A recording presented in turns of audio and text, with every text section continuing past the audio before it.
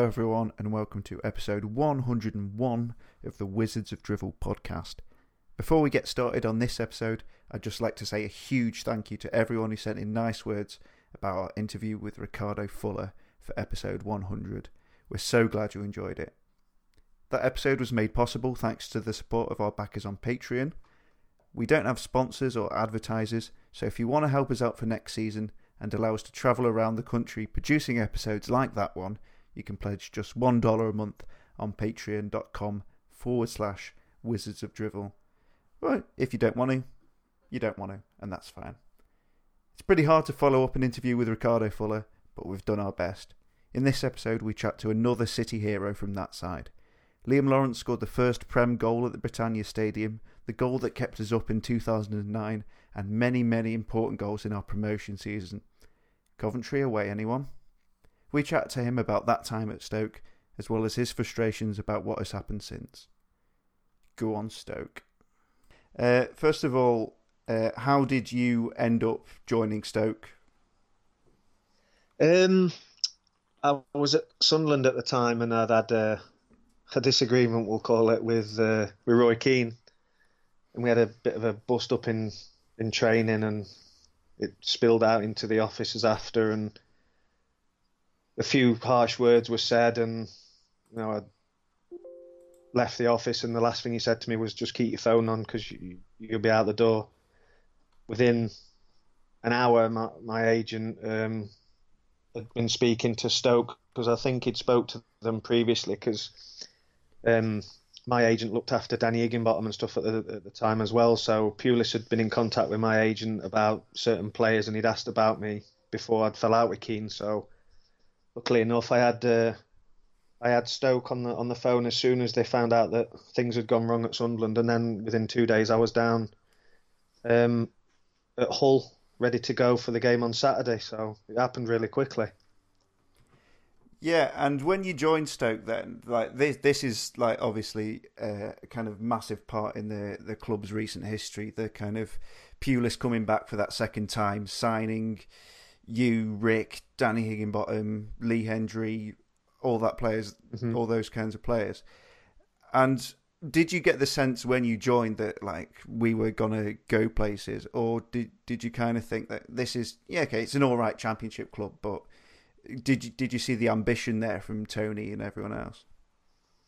It's a good question, because obviously when my agent had rang me and said, look, we've had Stoke on, he's assured me that they're going to go for it, and the chairman's going to back him and give him some money to push, because the manager wants to go through the playoffs and stuff. So at the time, I think Stoke were like mid-championship, and I'd not really took much notice of them. Do you know what I mean? Because obviously we got promoted with Sunderland, then we got relegated, and we were looking like we were going to have another go at promotion again. So, but when things happened at Sunderland and I left, I was assured by Tony Pulis as well in the hotel down at Hull that they were going to have a massive go for it. So that's all I needed to hear. Just, I loved the ambition of Tony Pulis at the time, and like you just said, they were starting to sign some good players, so it was the best decision I ever made.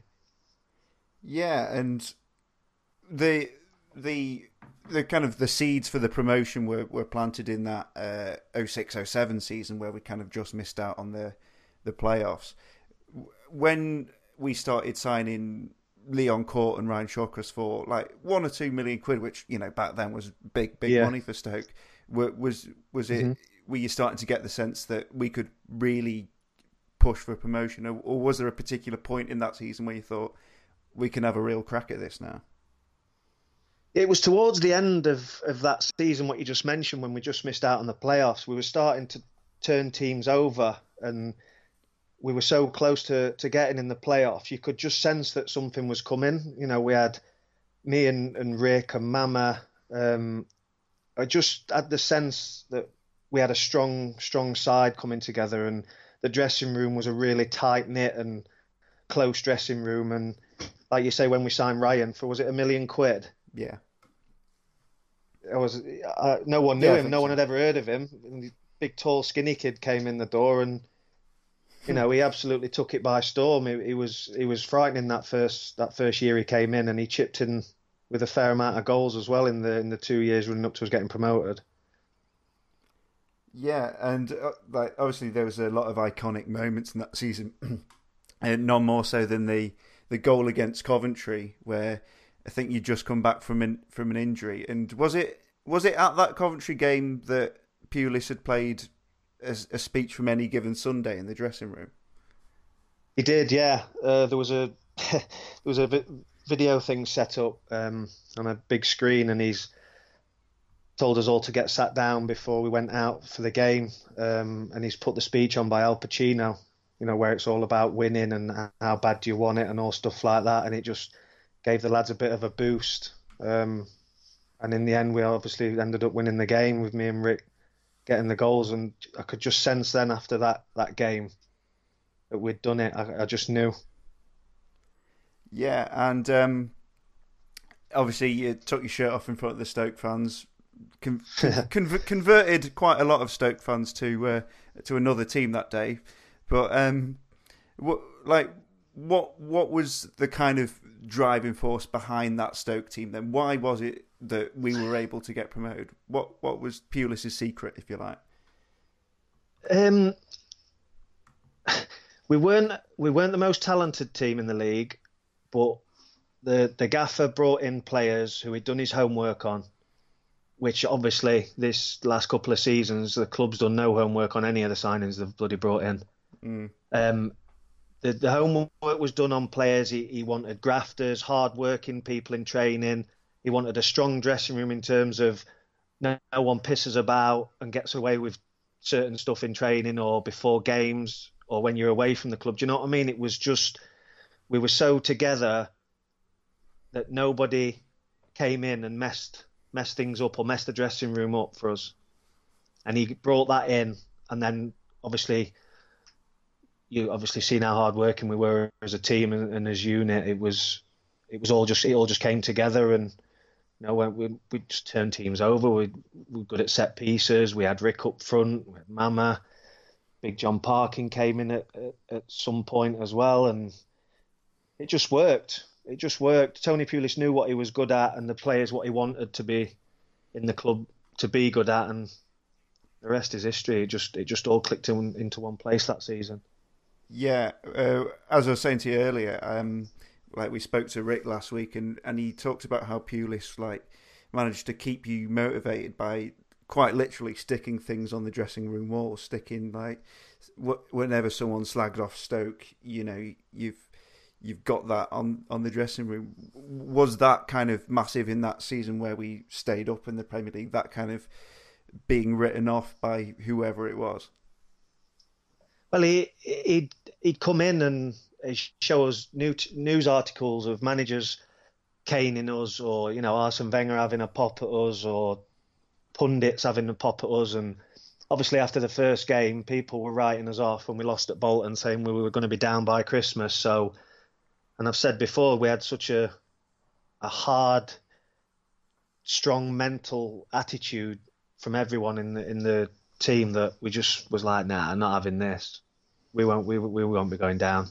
And we just grafted in every game, and we made sure that the Britannia at the time, we made sure that the Brit, anyone came to the Brit, they were going to get it, or they were going to get a tough game. And absolutely, and I got the sense from Rick as well, like that stuff would happen in the dressing room in terms of kind of sometimes things would get a bit tasty. Yeah, I'd like Glenn Whelan and Abdoulaye Faye having a bit of a Barney or whatever, but it very rarely kind of seeped into on the pitch, and whenever people did have a go at each other in training, that was all quickly forgotten about. And was it important, do you think, as a team, to kind of let your frustrations out on the training ground rather than on the pitch? It weren't like we were letting frustration out if we'd had a pop at each other or things got tasty in training. We were just that competitive that even if we were doing a five-a-side or a practice game, we were that competitive and everyone wanted to win. Things would spill over sometimes, but within minutes or after training in the dressing rooms, in the showers, in the canteen, it was all forgotten and everyone was mates again, because everybody knew that we were just all competitive at the time of training, and everything was forgotten about. Mm. You've been in the Sentinel over the last couple of weeks for kind of comments on Twitter you've made about the current Stoke team then, and I get the impression from you and kind of other players of your kind of era at Stoke that you're kind of really pissed off with how the current Stoke team, or the Stoke team at the end of last season, has kind of undone your hard work. It has. It's when I came to the club, we didn't have a training ground. We were training down at the Mitch, but we had to get changed at the ground and drive down to the Mitch, then drive back up to the ground, get showered, and eat at the ground. And then, over a couple of years, we turned it round, got promoted, got a new training ground, all state of the art, and with me and Rick and Ryan and Glenn Whelan, we helped make that club what it is today. And to see some of these fuckers that are strutting around and moaning and misbehaving before games, and it just hurts, because it just feels that over the last year or two that things have slowly started to come undone. And I've been doing the radio this year, obviously, and seen a lot of the games, and some of the stuff I've seen at the end of the season, when we've been relegated, it just boils my blood, to be honest. You kind of cite like Ramadan Sobhi's agent trying to tout him out to other clubs. You've got Choupo-Moting taking selfies, Eric Peters in nightclubs before a huge game. What is it? Because I've been critical of Mark Hughes and I've been critical of Paul Lambert, as managers on this podcast. But to what extent are they kind of responsible? They might not be responsible at all, and they might just have a unfortunate collection of dickheads on their hand. Like, how much kind of blame do those managers take, if any? Well, I wouldn't just blame Mark Hughes solely, but he has a lot to answer for with the signings he's made and the money he's spent. The people above him have got a lot to answer for as well. I don't know how they've made some of these signings or why, but the chairman wants to be looking down at these people and asking serious questions. I felt a bit sorry for Lambert coming in after Hughes, because he was dealt a rubbish hand, let's be honest. He was working with a team that was spiralling down, towards the bottom of the league. Players looked like they weren't up for the challenge.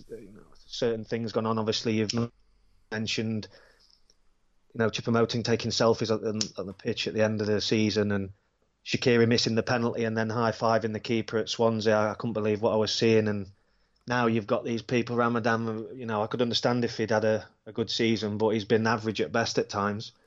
And now they're all saying they've got all these Premier League clubs after him. I think not, to be honest. Yeah, you get the sense that there needs to be someone or a group of players in the dressing room telling them that what they're doing is knobbish and completely not the attitude that we as fans want to see, and presumably like some of their teammates want to see. Because I wonder what the likes of Joe Allen and Ryan Shawcross make of Hesse and Berahino sometimes. I mean, what would these guys have been like in your dressing room? Would you have tolerated it at all? No, they wouldn't have got away with it.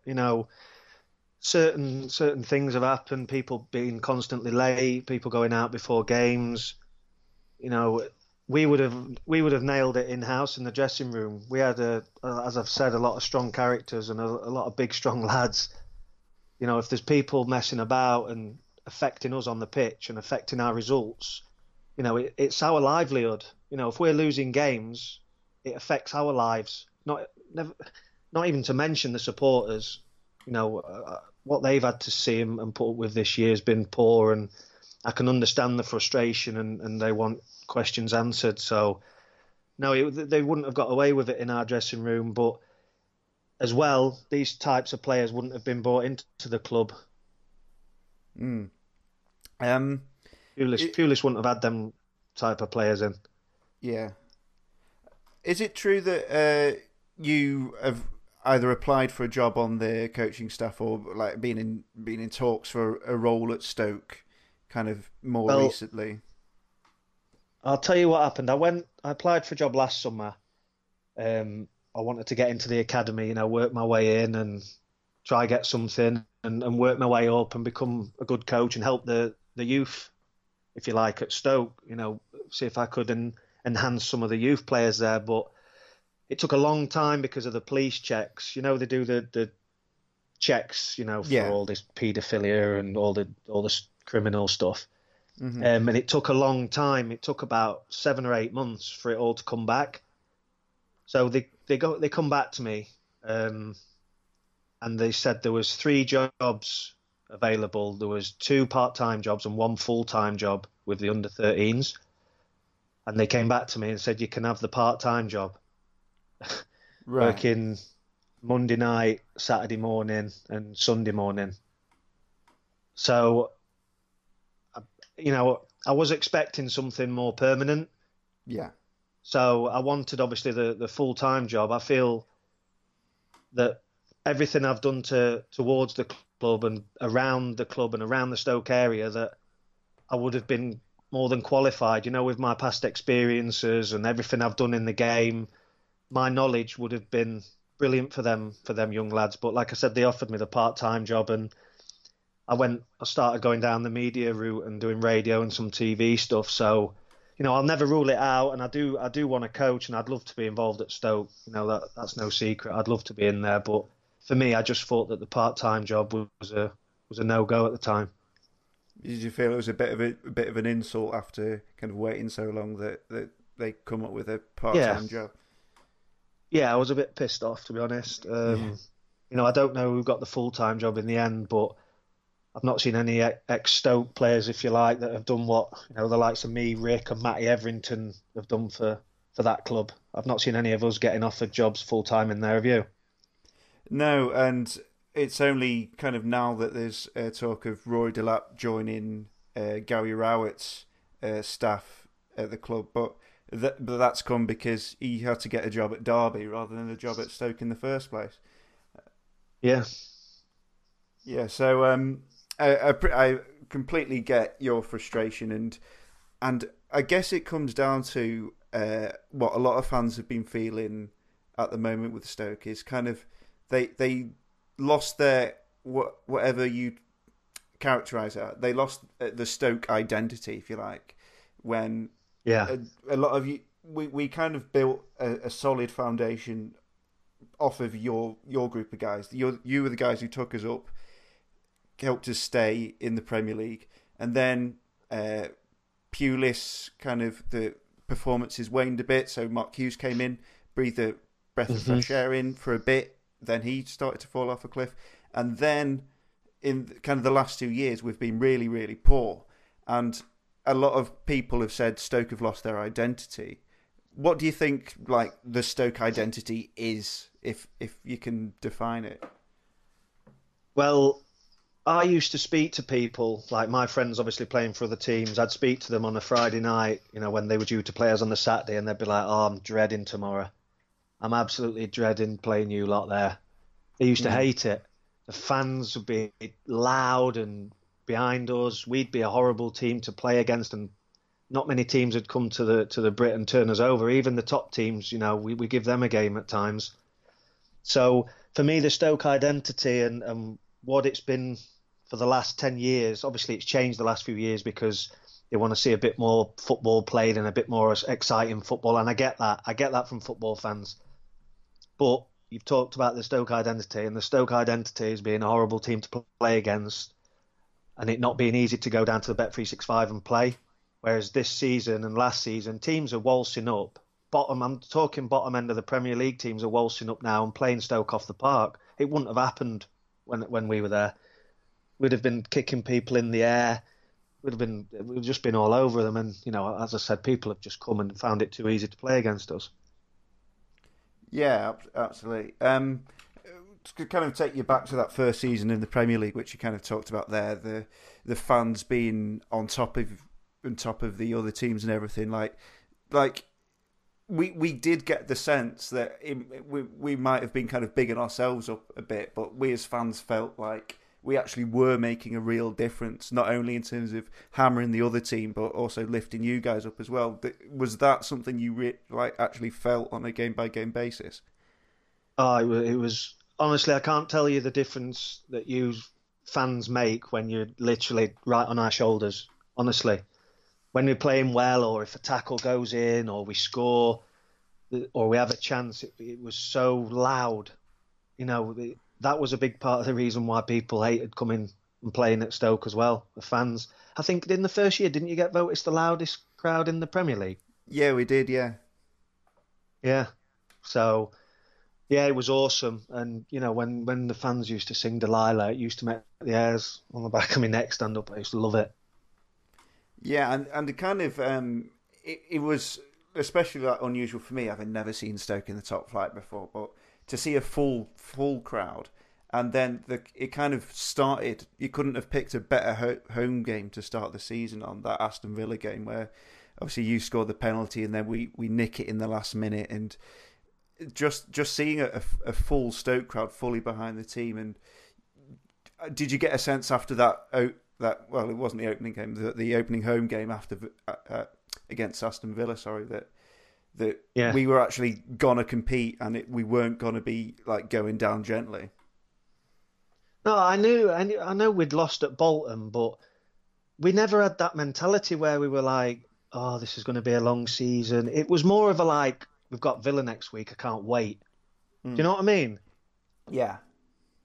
So when we played Villa, we gave them a right game. And obviously I scored the first penalty and played Rick, for his goal. If that was Michael Owen or Ibrahimovic who scored that goal, they'd be playing it back for years. Do you know what I mean? It was a thing of beauty. It was an absolute thing of beauty. So, but yeah, we went and beat them, and we just knew. We look forward to every game.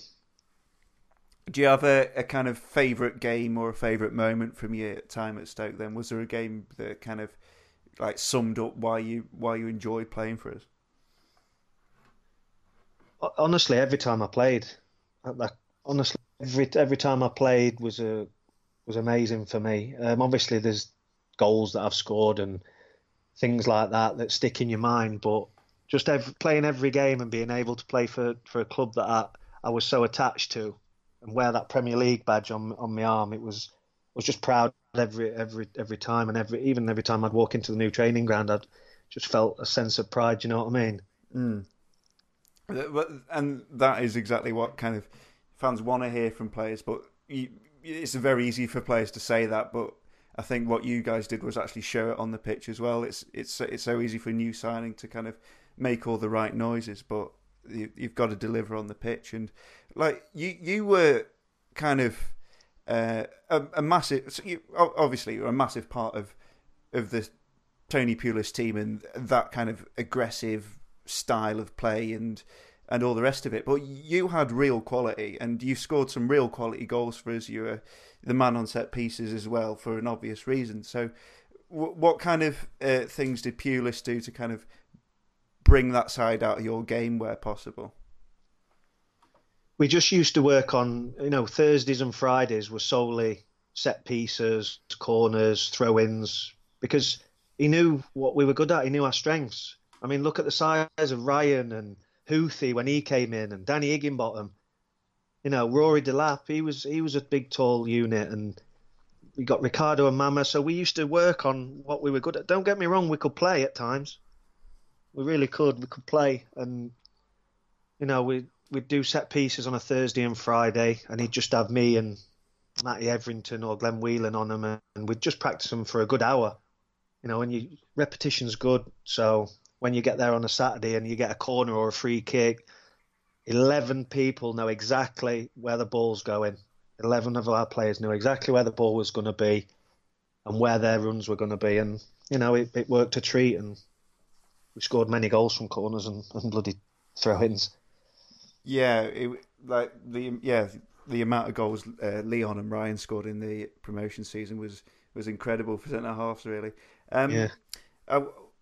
You mentioned kind of recruitment there in your kind of annoyance with the way things have gone at Stoke, and because again, when we spoke to Rick, he was like, "Who is this Mark Cartwright guy?" I think he actually used that word. Who is he? I don't know. I know he did. I heard it on your podcast. I don't know who the fella is either. And so, how did it work under Pulis then? What was it? Literally every signing came through him. Yeah, when my agent rang Stoke and he spoke to Pulis straight away, there was no, Rudgy used to do a bit. Can you remember Rudge? Yeah, John Rudge. Yeah. Rudgy used to do a bit and finalise some of the stuff, but Pulis identified what and who he wanted, and he would be the first port of contact for the agent and that. It was so straight down the line, and everyone knows what's happening. Not now. These people, I've heard crazy rumours this year about chief execs or people above, putting DVDs on people's desks saying sign him. Have you heard that? I've not heard that exact rumour, but it sounds very Mike Bassett, England manager. To be honest, it's honestly, people are saying that there's been DVDs thrown about and saying that we should sign him, we should sign this player, and some of the signings. My goodness, yeah, you could have had bloody me, Rick, Matty Everington, and Ryan Shawcross for what some of the lads' wages are on. It's madness. Yeah, and there obviously had to be some kind of freshening up last season because the season before had ended quite, meekly or whatever. And the really annoying thing wasn't so much that we'd sold the wrong players. It was also, we just replaced them with absolute crap. And the guys we spent massive money on didn't work out, but the players we spent no money on didn't work out either. Like Hesse on loan, Fletcher on a free. Choupo-Moting wasn't that much either, and it smacks of something going seriously wrong at that recruitment level. But no one seems to be able to own up to it. I don't think there's been any kind of whether it's Tony Scholes, Mark Cartwright, or Mark Hughes. No one's saying, "All right, hold my hands up. I cocked up this transfer." No, it's strange that. I don't know what's the word. Not strange because nobody's been sacked, but it's strange no one's been fingered, and said he's the one that signed him. He's got to go. He's going to get the sack. If I was a painter and I went to someone's house and they wanted their walls painted white and I painted them black, I'd get sacked. Yeah. These people that have come in and made these signings and got the club relegated, they've got to answer for them.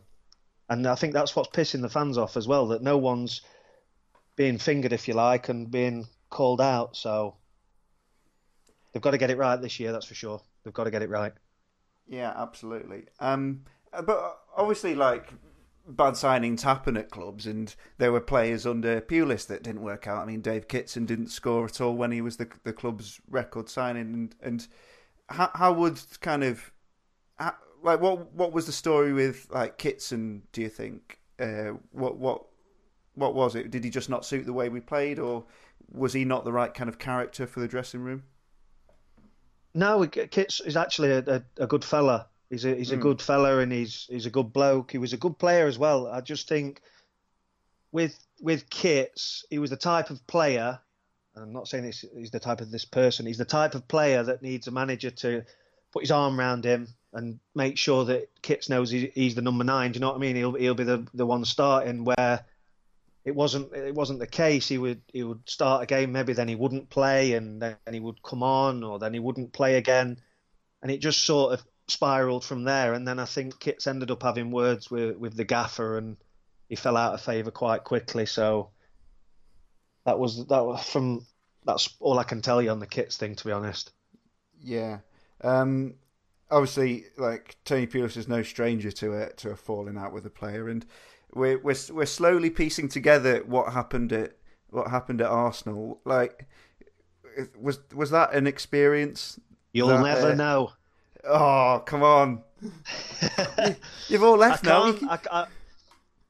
You know what? If I wasn't still so close with Beats, I would tell you, but I can't really say. Oh, what do you know? Tell me what you know. I know, right? I know there was a headbutt, and Rick described it as perhaps a bit more vicious than Zidane's on Materazzi.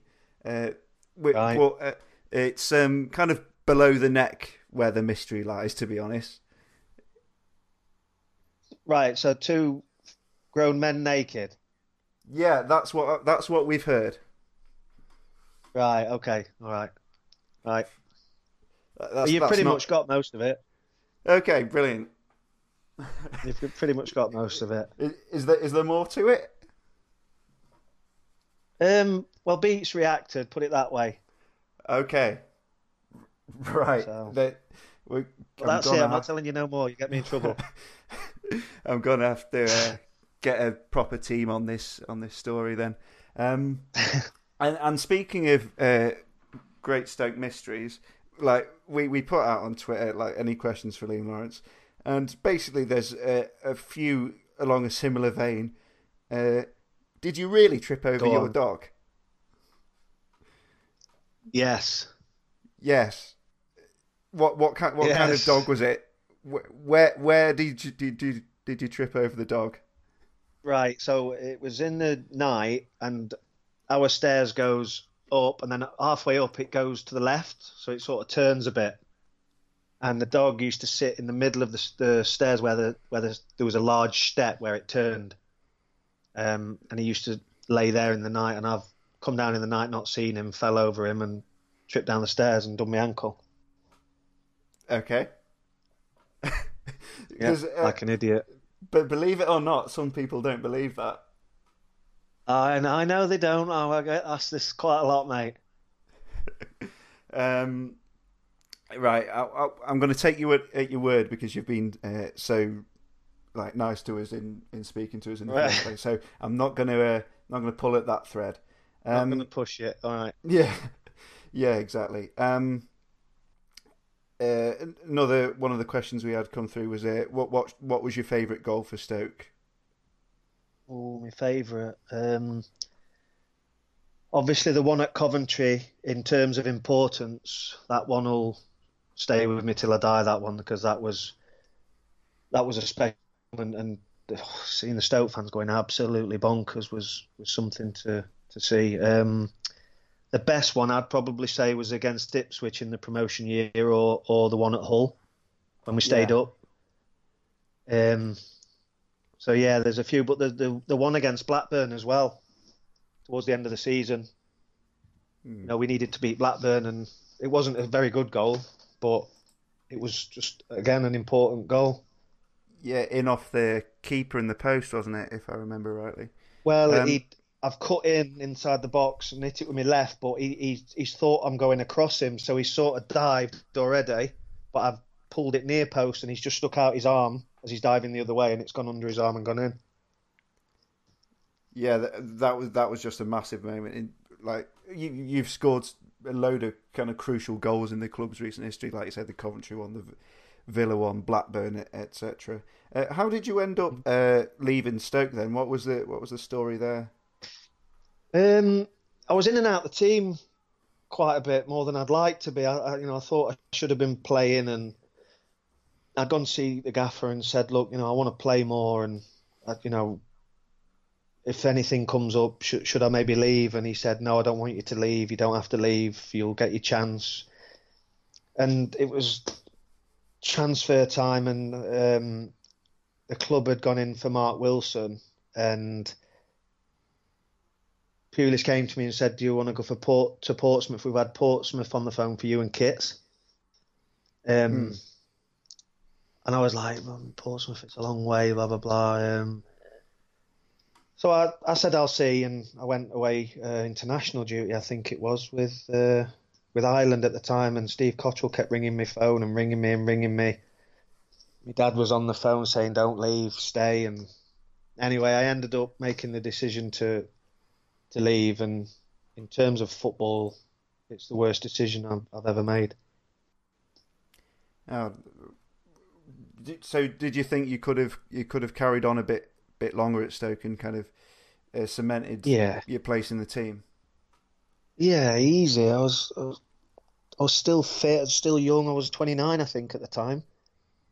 29, yeah. I was still physically in peak condition and still had quality. So I should have stayed. I should have just kept my head down and stayed, but I didn't, and it was the worst decision I'd made football wise. Uh, that saddens me to hear because you were a real fantastic player for us, and you kind of were such a massive part of like probably the best moments of my Stoke supporting life. Anyway, so I'm Yes. just conscious of time. So I first of all want to thank you for speaking to us and thank you for those memories. Really, do you have any Oh, kind no of problem at all. cheers? Do you have any kind of message for the Stoke fans then, like looking ahead to the Championship, or do you have like a kind of a message to the club as a whole? Like, what do we like all need to do to kind of like get back on track as a club? Well, I'm no football guru and expert. You know what I mean? I'll just say what I would like. I'd like the club to have a clear out of some of the players and some of the poison that's there at the minute. Get some fresh blood in. Back the manager.